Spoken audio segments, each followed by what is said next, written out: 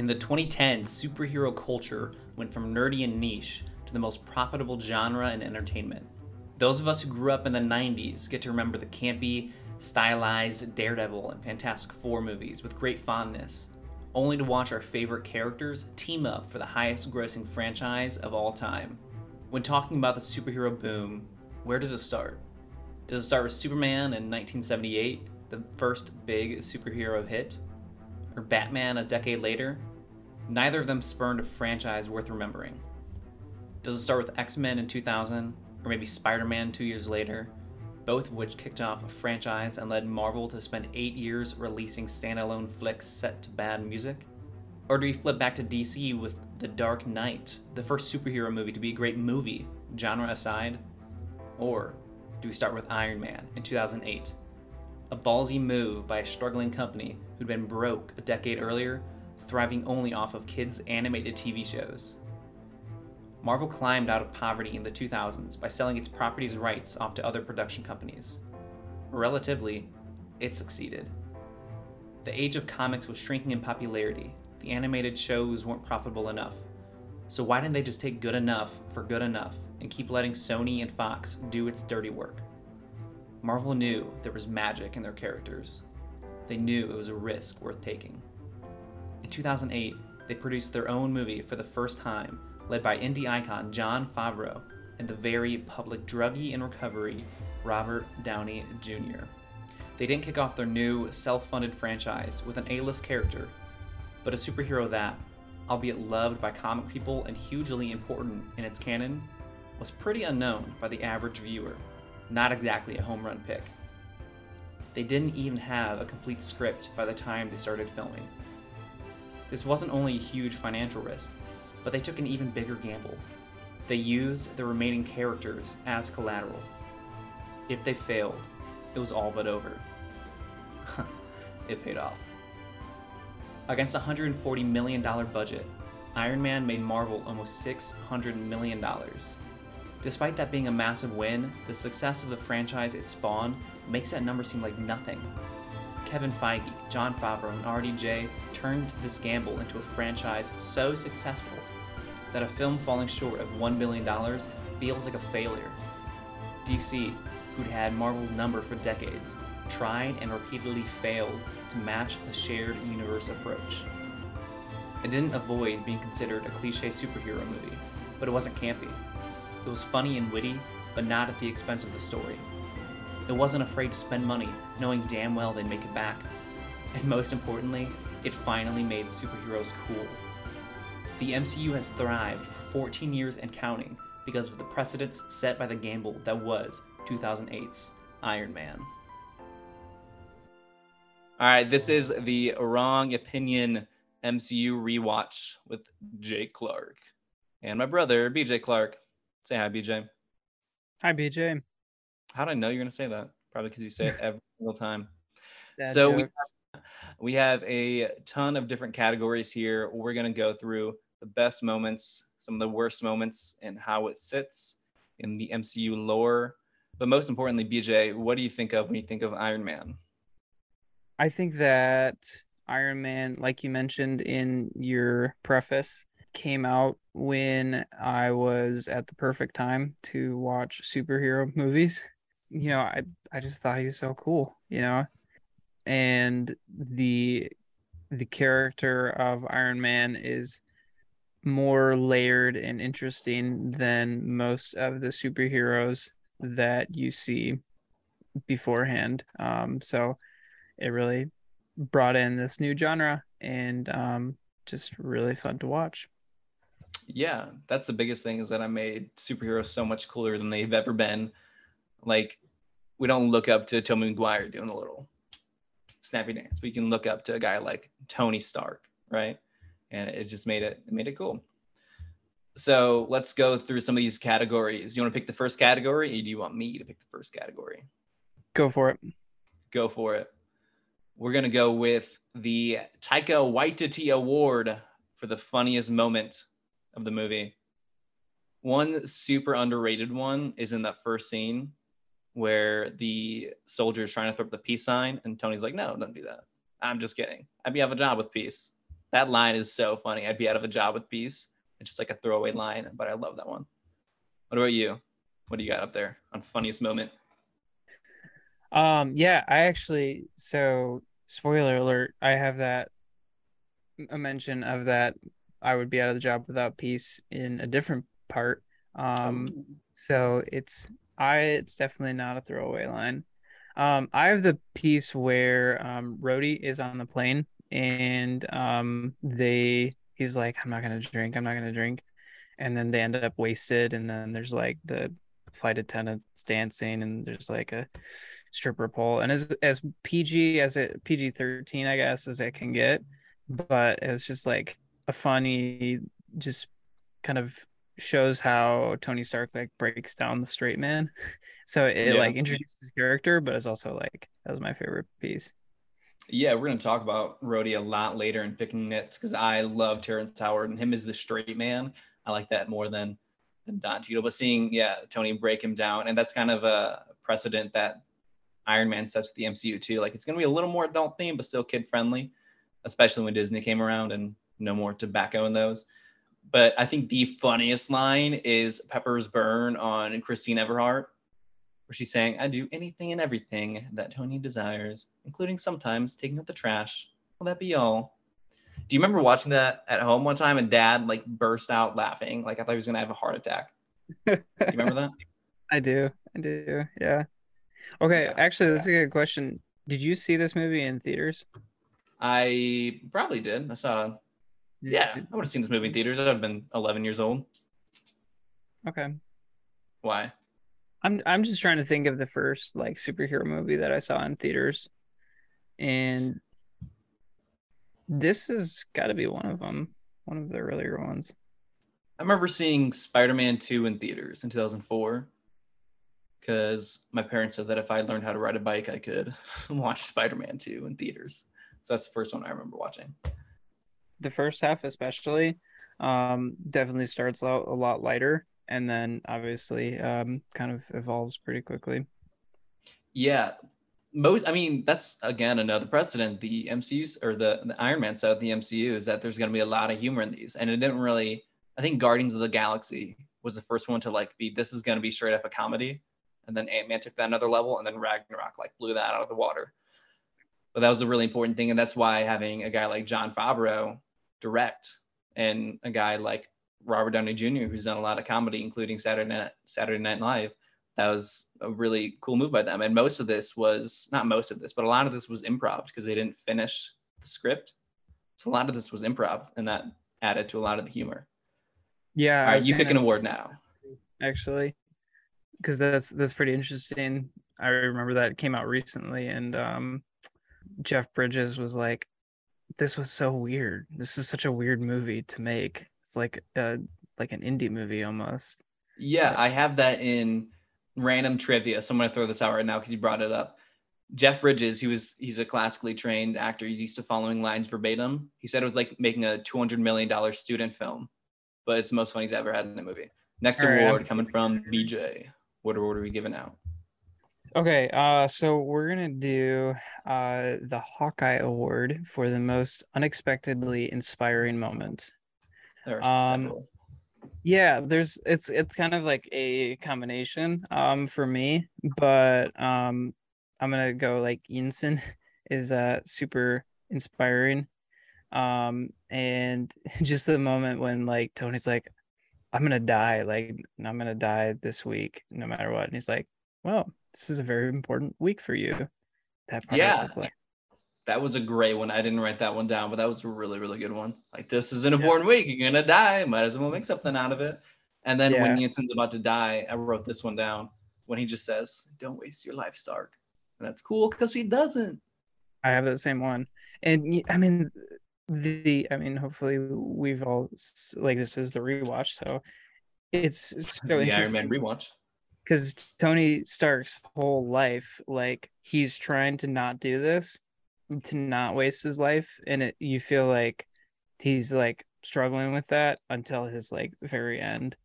That feels like it like hung with him for the entire story. Yeah, I agree.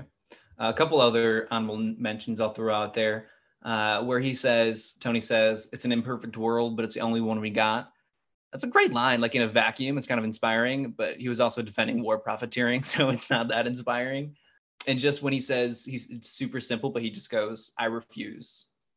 When the terrorists are trying to make him make the Jericho missile, that was pretty cool. But my number one, I shouldn't be alive unless it was for a reason. I'm not crazy, Pepper. I just finally know what I have to do, and I know in my heart that it's right. And that's the change from Playboy Tony to Iron Man. That's that whole mindset in a few words. All right, I'm going to pick Ragnarok Award for character cinematic peak, because I want to see how you answered this, because I don't think there's many. Well, I put Obadiah Stane. Okay. Well, he dies at the end, so that's his peak. Cinematic peak. I just really wanted to, call out how good of a villain he was. I wish it wasn't his end. Like, you don't really see him die, I guess. You kind of see him die, but it's like, it feels like he had the chance to come back if this was like a comic book. So he was a great bad guy, and the whole twist of I'm the one that locked you out, Tony. Like that, like obviously, like you mentioned, he's a great actor, but perfect first villain for the MCU. Yeah. Second villain, not that great, but first no, one. no, second villain not that cool, and he's apparently making a reappearance. Two things of what you said that were in my useless trivia and random notes sections. Useless trivia. So he was originally not gonna die. They were gonna have his suit being like incinerated to show that like he wasn't in it when he died. It's like, oh, where'd he go? When he's gonna return? I'm kind of glad they didn't, because that's happened a lot recently. So starting off with that would set an even more negative precedent. I think that there is not really much of an argument for anybody. Not Pepper. She peaks in about 6 years. And then not War Machine. I don't know when he peaks. We'll get back to that later. And definitely not Tony. He's the only one like really with an argument, just because that's when you see the growth. There's something to be said about watching the growth happen. But I mean, he's a better person in later movies. He has got better tech and just looks cooler. So I guess by default, it's Yinsen, because he's the only character that was in 2 movies that was better in this movie than the other one, right? He was in 2 movies. That is true. Because they mention in this one, Yinsen said that he met Tony once, but Tony was so drunk he's not surprised that he remembered, or that he doesn't remember it.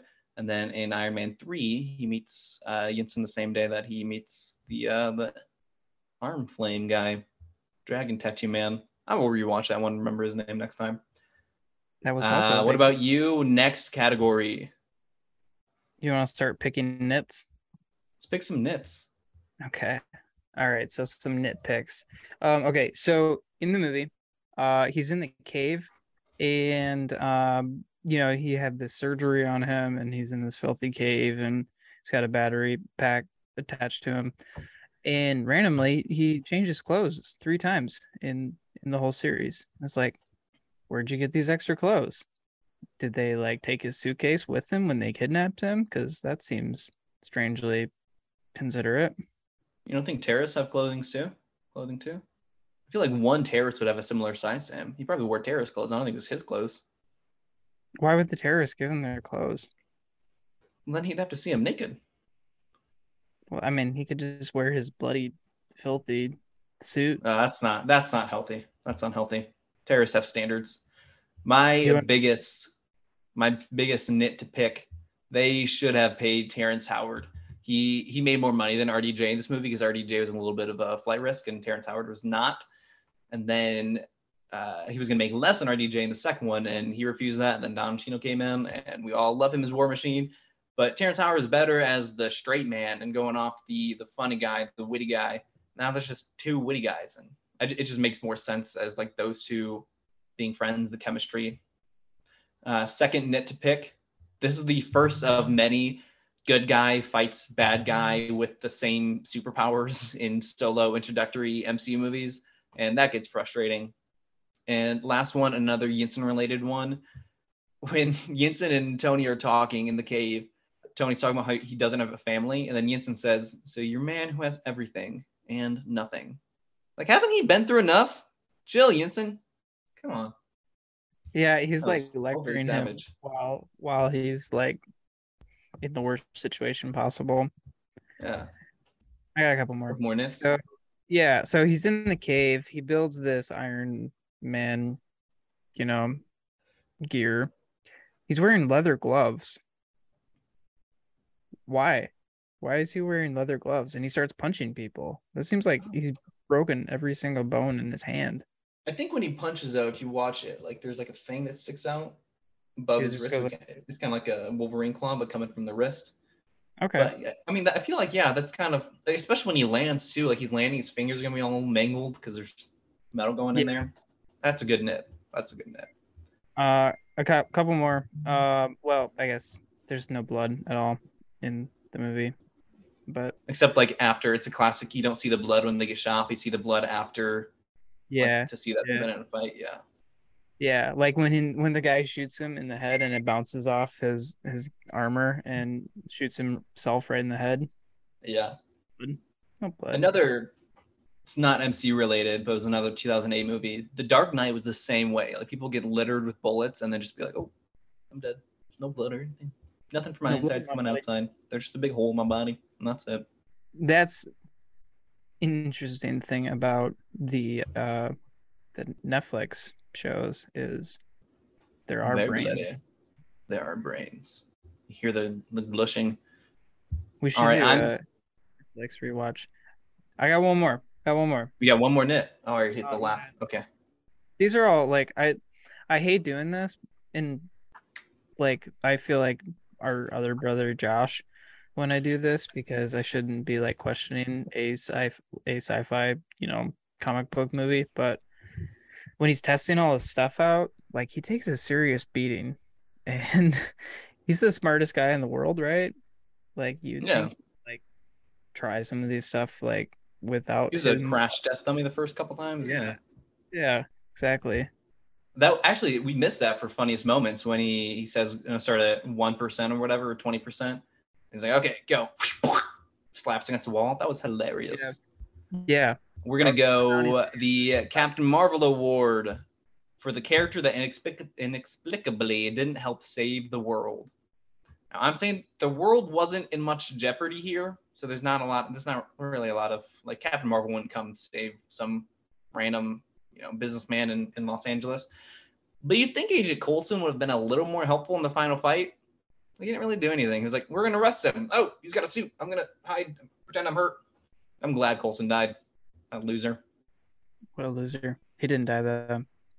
Yeah, I put Tony Stark because I feel like he invented this tiny like super powerful reactor and he didn't use it to save us from climate change.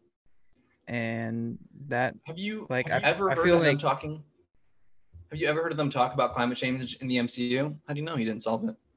You don't know. that's true. I feel like the whole movie should have been just like him instead of like, creating this Iron Man, just him mass producing these arc reactors and saving the world. That would have been a That would be really interesting, like, Oscar bait drama that doesn't make any money but gets awesome ratings. okay, so let's do the Age of Ultron award for this was way cooler after seeing the next five movies. So I put the mentions to the Ten Rings because if you don't like really think about it or you don't pay attention, you don't realize that it's the same Ten Rings that show up like later on in the MCU, Mm-hmm. and you're like, oh, it's just like these terrorists, these just kind of generic terrorists that are just trying to wreck the world. But the Ten Rings is obviously much more ancient and elaborate organization. Yes, I agree. Those are the couple. I had that one too. That's the obvious one with Shang-Chi, especially coming out just last year. I didn't love Shang-Chi. That was a nice little callback. And then the Yinsen callback. That was a nice little, oh, I get to see him again. But the Ten Rings callback was way cooler seeing later. One that's kind of a stretch is when he says power something big for 15 minutes, like maybe an Infinity Gauntlet. Well, that's a stretch callback. But the best callback by far, I think, was Far From Home. You remember that one? It's going through how Mysterio got all of his buddies to come work with him, a bunch of people that hated Stark and why they hated Stark. Yeah. And the product development guy, you didn't even, because we saw him a couple times too, but we wouldn't recognize him. But then they show the clip of the Tony Stark built this in a cave with a box of scraps. It's like, oh, it's that guy. Far From Home, No Way Home. I was confused those two. They're very different films. Why do they have to do that? It's like naming your children Luke and Logan. Like, you're just gonna mix them up. Yeah, don't do that. Don't ever do that. But another just kind of across the board one is just seeing him make this technology that we're so accustomed to seeing, just like, oh yeah, it's, he flies, spaceships, it's cool. But just going back and seeing him be the engineer and make all this stuff, that was cool to watch too. I'm going to go with the best fight, and then I'll go with the worst fight next. The best fights are all of the scenes with Iron Man versus the terrorists. They're so unlike what we see in a lot of MCU movies now. It's like an ultimately powerful hero against just useless human henchmen. We see that sometimes with Thor, but it's just like throwaway scenes. But that it was like an intense fight where he's struggling, but he just can't be stopped. The Mark I armor breaking out of the cave is like a pantheon fight in the MCU, I think. I like that. Those are good choices. I did not put either of those. So that's great. I think the him fighting the terrorists, it reminds me of Infinity War, where you just see like Thanos just like ripping through people like just casually. Like it's just like it's a little terrifying and fun. So best fight scene, did you do your worst fight scene? Yeah. I kind of cheated a little bit, so you can go ahead first. My best fight scene and worst fight scene are actually different points of the same kind of extended fight scene, and that's the one at the end. Just kind of like the climax there. The when Warmonger Stain is chasing Ironmonger. Ironmonger. What is wrong with me? Edit this. Leaving that in. We edit my mistakes now. We keep your mistakes in. Yeah, you should make yourself look really good and then like keep all the bloopers of everybody else. When Obadiah Stane is chasing Pepper and then like she's like running through the building and like he runs into the wall and like that's pretty terrifying. And if this was a rated R, that would be an awesome piece. That would be an awesome part of our movie. I was watching that with Kelsey, and she literally was like, "That was kind of scary." I was there. Yeah. It's kind of like the Hulk chasing Black Widow scene a couple years down the road. That was pretty cool. Yeah, same kind of vibe. But then like the end, I didn't like the end where he's like, "How'd you fix the icing problem?" I thought that was kind of cheesy. I didn't like that. Sorry. What?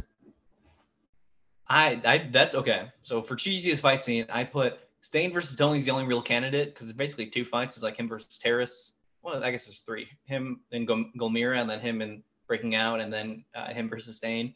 But it wasn't really that cheesy. Like the CGI riddled fights can often be bad because it's just like, oh, punch, blast, blast. But like he was using his brain, and the two ways he fought wasn't just by overpowering him or anything. I loved I can't believe you didn't like the icing thing. Because it was a callback to earlier in the movie that we just thought was a throwaway thing, and it came back to it. Like, how'd you solve the icing? I can't believe you didn't like that. Yeah, I don't know. I felt like it wasn't horrible. Actually, I thought the fight scenes were really good, especially considering the CGI. And when we talk about CGI, we'll get into that more. But yeah, I mean, if I'm going to choose, I think that there were better fight scenes. So okay, that's why I said I cheated, because I said that was the cheesiest one, but I still thought it was good. Are you up? You're up. Okay, let's talk about the worst CGI. All right. Poorly aged CGI. So I think anytime where it's just him and it's assembling around him, that's where you could really tell that it was crappy CGI. Yeah. not crappy, but you could tell it's CGI. The fight scenes were actually good, and it's probably a good like um kind of point that if you're doing CGI, if you put a whole bunch of stuff, make a whole bunch of stuff going on in it, then it generally looks better. So like the assembling, and that's actually like if you watch the DVD, that's like the main menu of the DVD. That's like clearly bad CGI. Mm.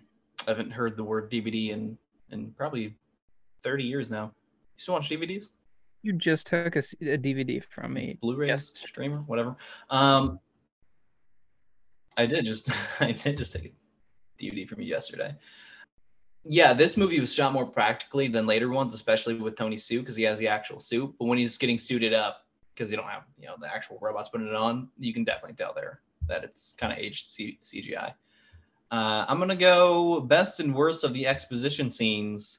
So I don't think there was a bad exposition scene, but the explaining how Tony got to where he was right after the intro, which by the way, I'm gonna talk about this later, but just great intro. Like you get to the action and then it cuts back. It's like this is what we're talking about, but it has it as like a short video at an award show. It's something that it's not like a new idea. People do that all the time. Like we're gonna watch a video that the actual characters are watching too, so we figure out what's going on here. But it was good, not cheesy. Great exposition scenes. I am a big fan of good exposition scenes. What about you? Do you think basically that was the only exposition scene? Do you think it was good or bad? Yeah, I thought it was good. I thought it was kind of yeah, like you said, it's not a super like new idea of kind of introducing characters. Um, but I thought it was pretty smooth into kind of introducing him. Yeah. Um, it's interesting because like Marvel Comics always, well, MCU always kind of like tries to find the good line of how much do we need to actually introduce about this character? Because these are characters that have these rich stories that many people already know. So you can kind of just say, oh, he's a rich kid. He's really smart. Yeah. And plus, this is just random, but they could have totally have it come out that Obadiah Stane killed his parents because that just would have made sense in the movie, but they didn't, and that allowed Yeah. us to have Bucky killing Did his we parents. did we have missed opportunities here? Oh, you want? Let's add that. I'll put that in there. What's your missed Because opportunity? that was one of them, was that like Stain would end up being the bad guy that killed his parents. But obviously we get a lot more around that later on in the MCU, so I'm okay with that not materializing. Yeah. All right. It is your pick or my pick? Your pick. My pick. We're going to do Eternals Award for Could This Have Been a Limited Series? I'm going to say in that era, yes. We would have just seen him fighting more terrorists, getting his stuff back, destroying his own stuff. Like when he said, there's only the next mission. That's like, oh, is that going to be what this is about? Him destroying all this stuff? And then Obadiah Stane comes into the picture. It would have been a good watch. It wouldn't have started the MCU if that were the case. So happy it didn't, but it would have been cool. Yeah, I at first I was like, oh, that would be stupid. Because I think it works so well as a standalone movie. Even if the MCU didn't work out, this would have been a great movie. But the more that I thought about it, the more like, oh, this would be kind of cool. It's like, have you seen Lincoln Lawyer? I'm not saying Lincoln Lawyer. I feel like they could tweak the plot a little bit and make it kind of like a trying to figure out who's setting him up. So he didn't like really try to figure that out too much. It just kind of like came out that it was Stain. So Yeah. like if they kind of spread that out over a series and like he's going on these missions to kind of uncover who sold him out and who's doing all these things, that would have been pretty interesting.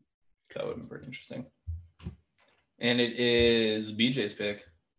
Okay, answers to questions that don't need to be asked. And I actually have a few of these, and it kind of goes along with useless trivia, so I hope I did this right. Um, so when Jensen says something in Hungarian, do you remember that? Yeah. When he's like, they're speaking Hungarian, I only know a few things in Hungarian. Speak Hungarian. Yeah. I thought like I thought it would be funny if it was like he said something like horribly offensive to them or something. He just says 1 minute. That's what he says. No, that's a helpful thing to know. He only knows Yeah. 2 words in Hungarian, and that's what he knows. Yeah. There's another one. Okay, so Tony Stark, he's got this keyboard and it's got random weird symbols on it. Have you seen that? No, I can't I picture what think you're talking about.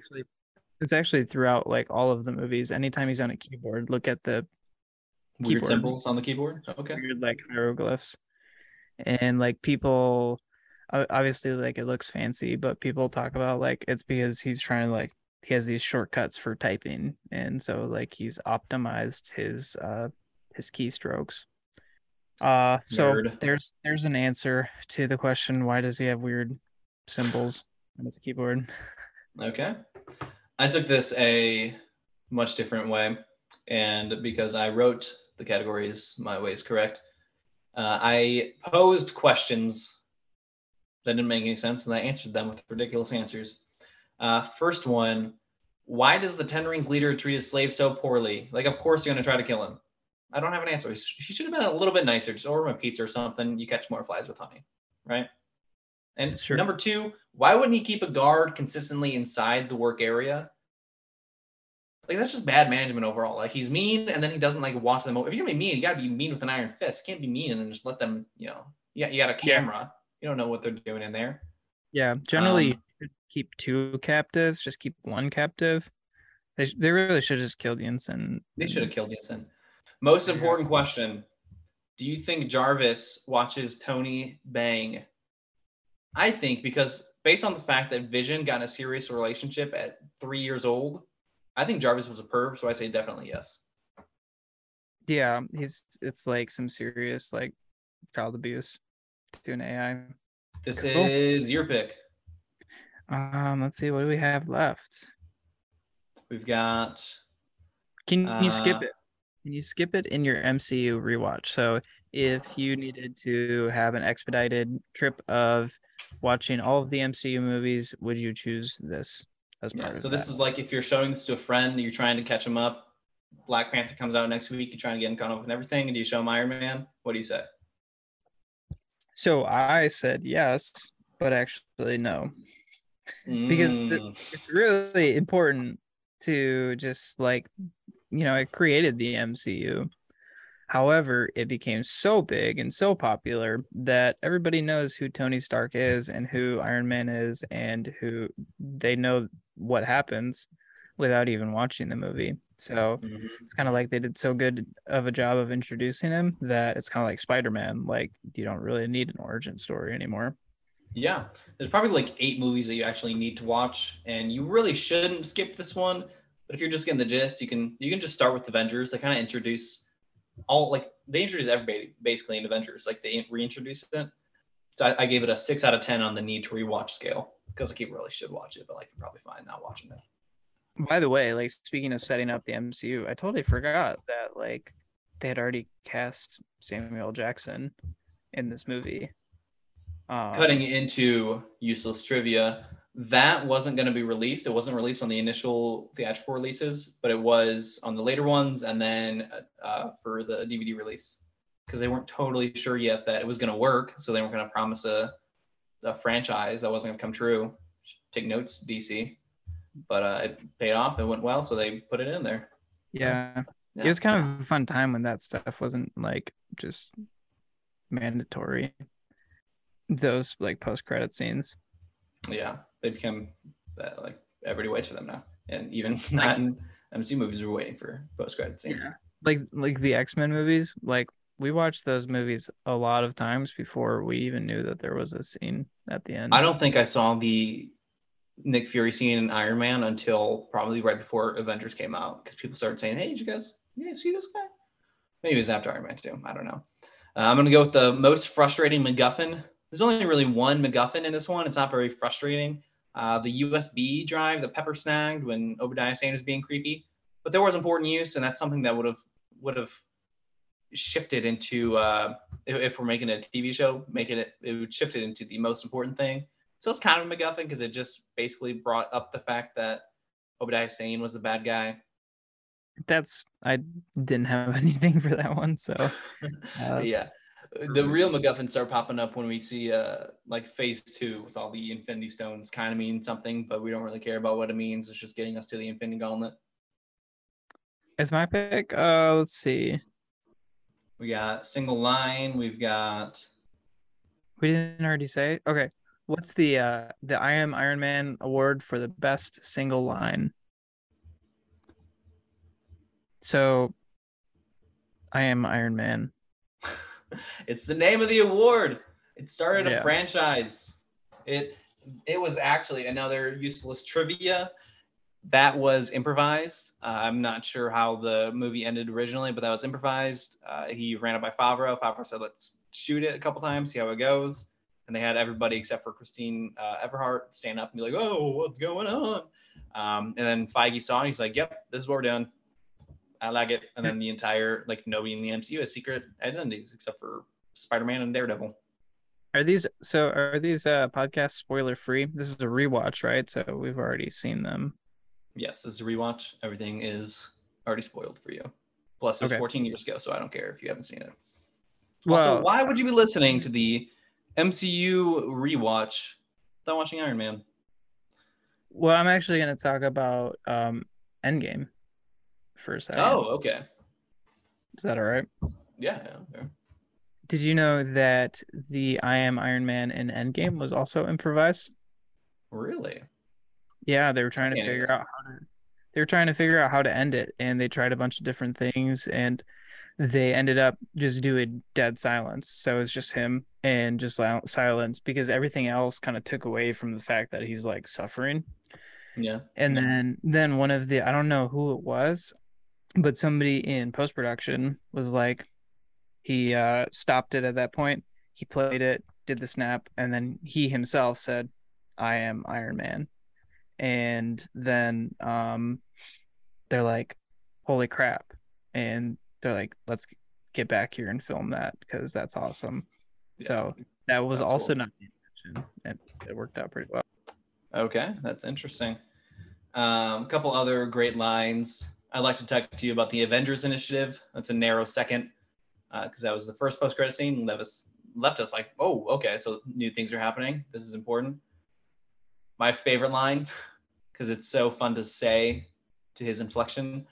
Tony Stark built this in a cave with a box of scraps. That's a good one. That's a good line. I'm Great line surprised now it's we're not. watching. That's like very memeable. It is very memeable. Memes weren't a thing in 2008, were they? Uh, I don't know. I don't know. Yeah, I also put the what you said earlier, the peace. I love peace. Be out of job with peace.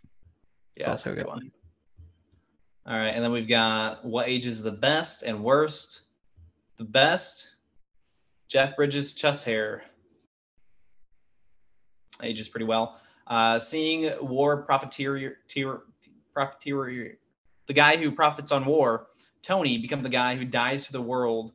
Seeing slut Tony become the guy that doesn't want to die for the world because he has a family. I thought that aged really well. That probably falls more into the what seems cooler a few watches later, but that aged pretty well.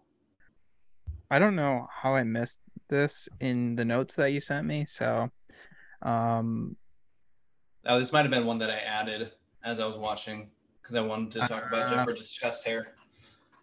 Jeff Bridges' chest hair did age pretty well. I'll talk about what did not age very well.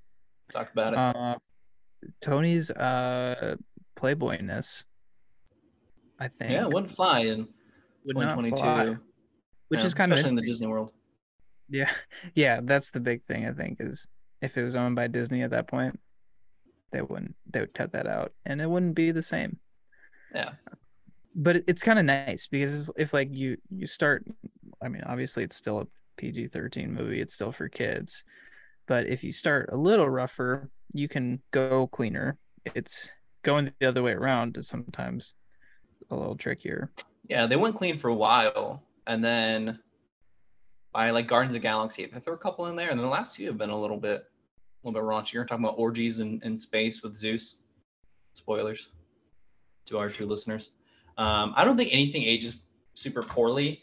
I mean, we see a lot of cool tech and future movies but seeing him like make the tech, I think, seeing them build that tech, this low tech planet, like 10 years later, becoming the one that saves the universe, I think that ages pretty well.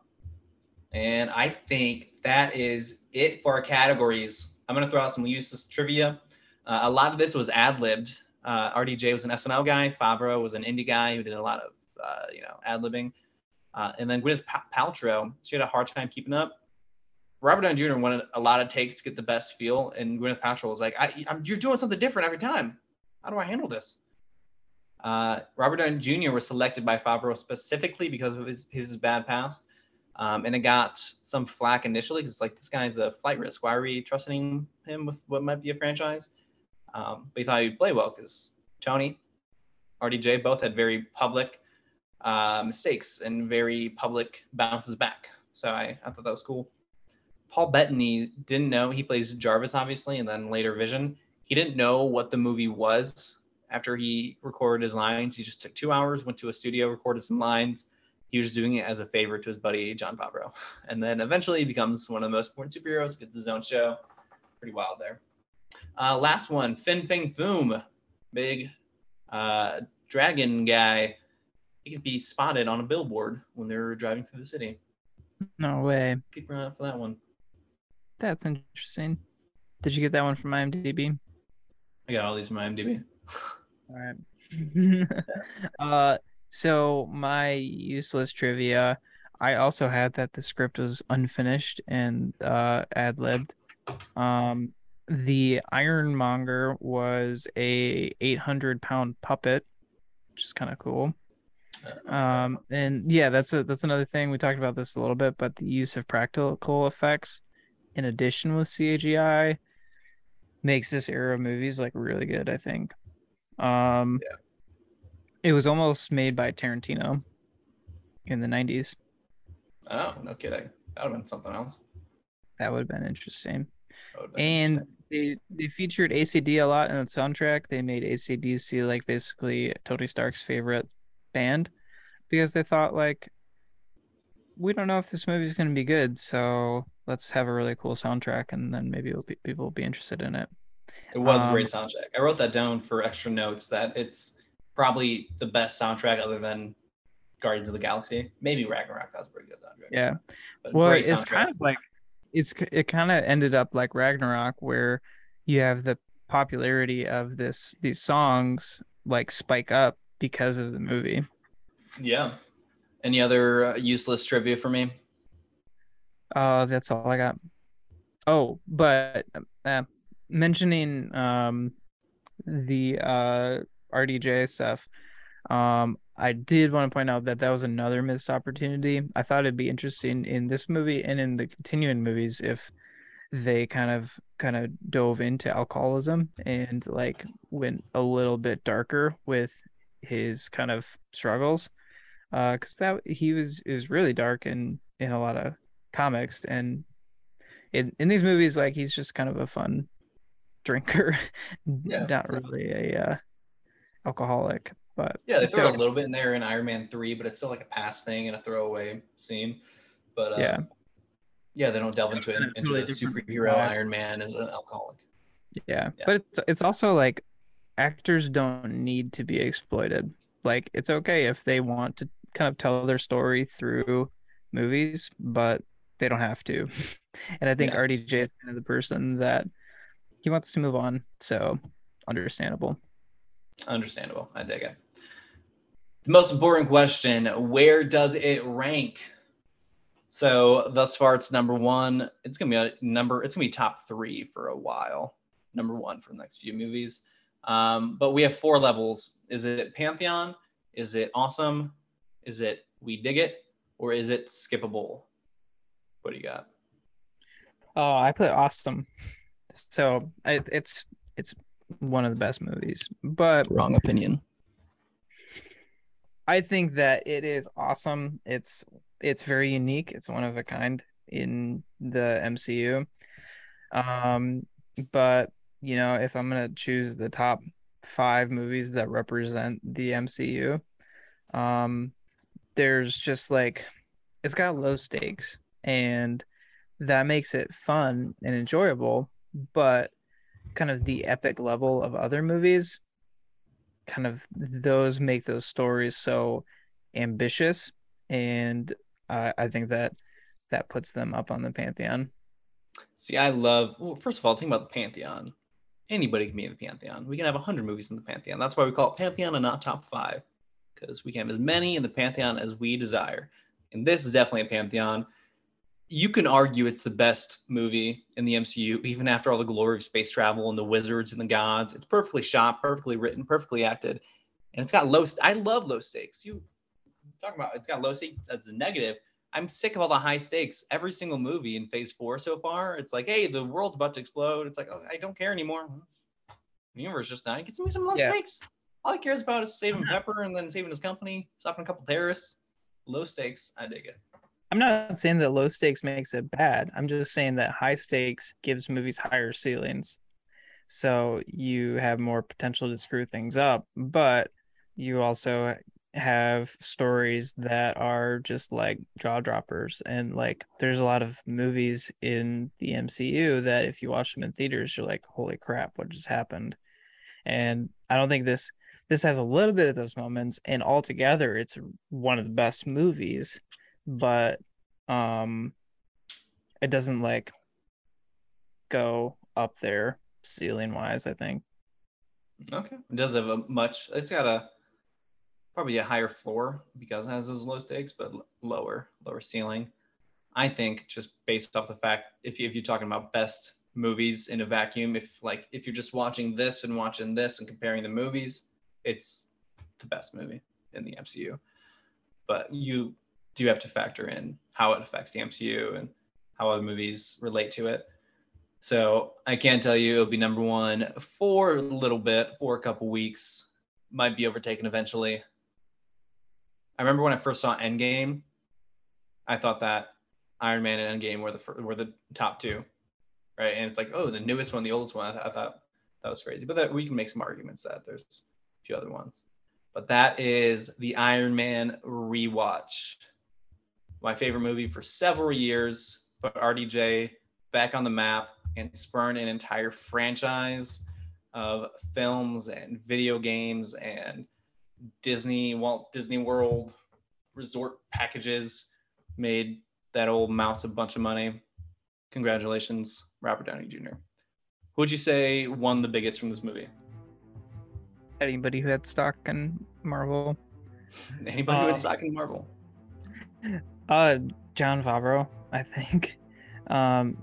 He got this chance to create the MCU to a certain degree, and that he really blew that up.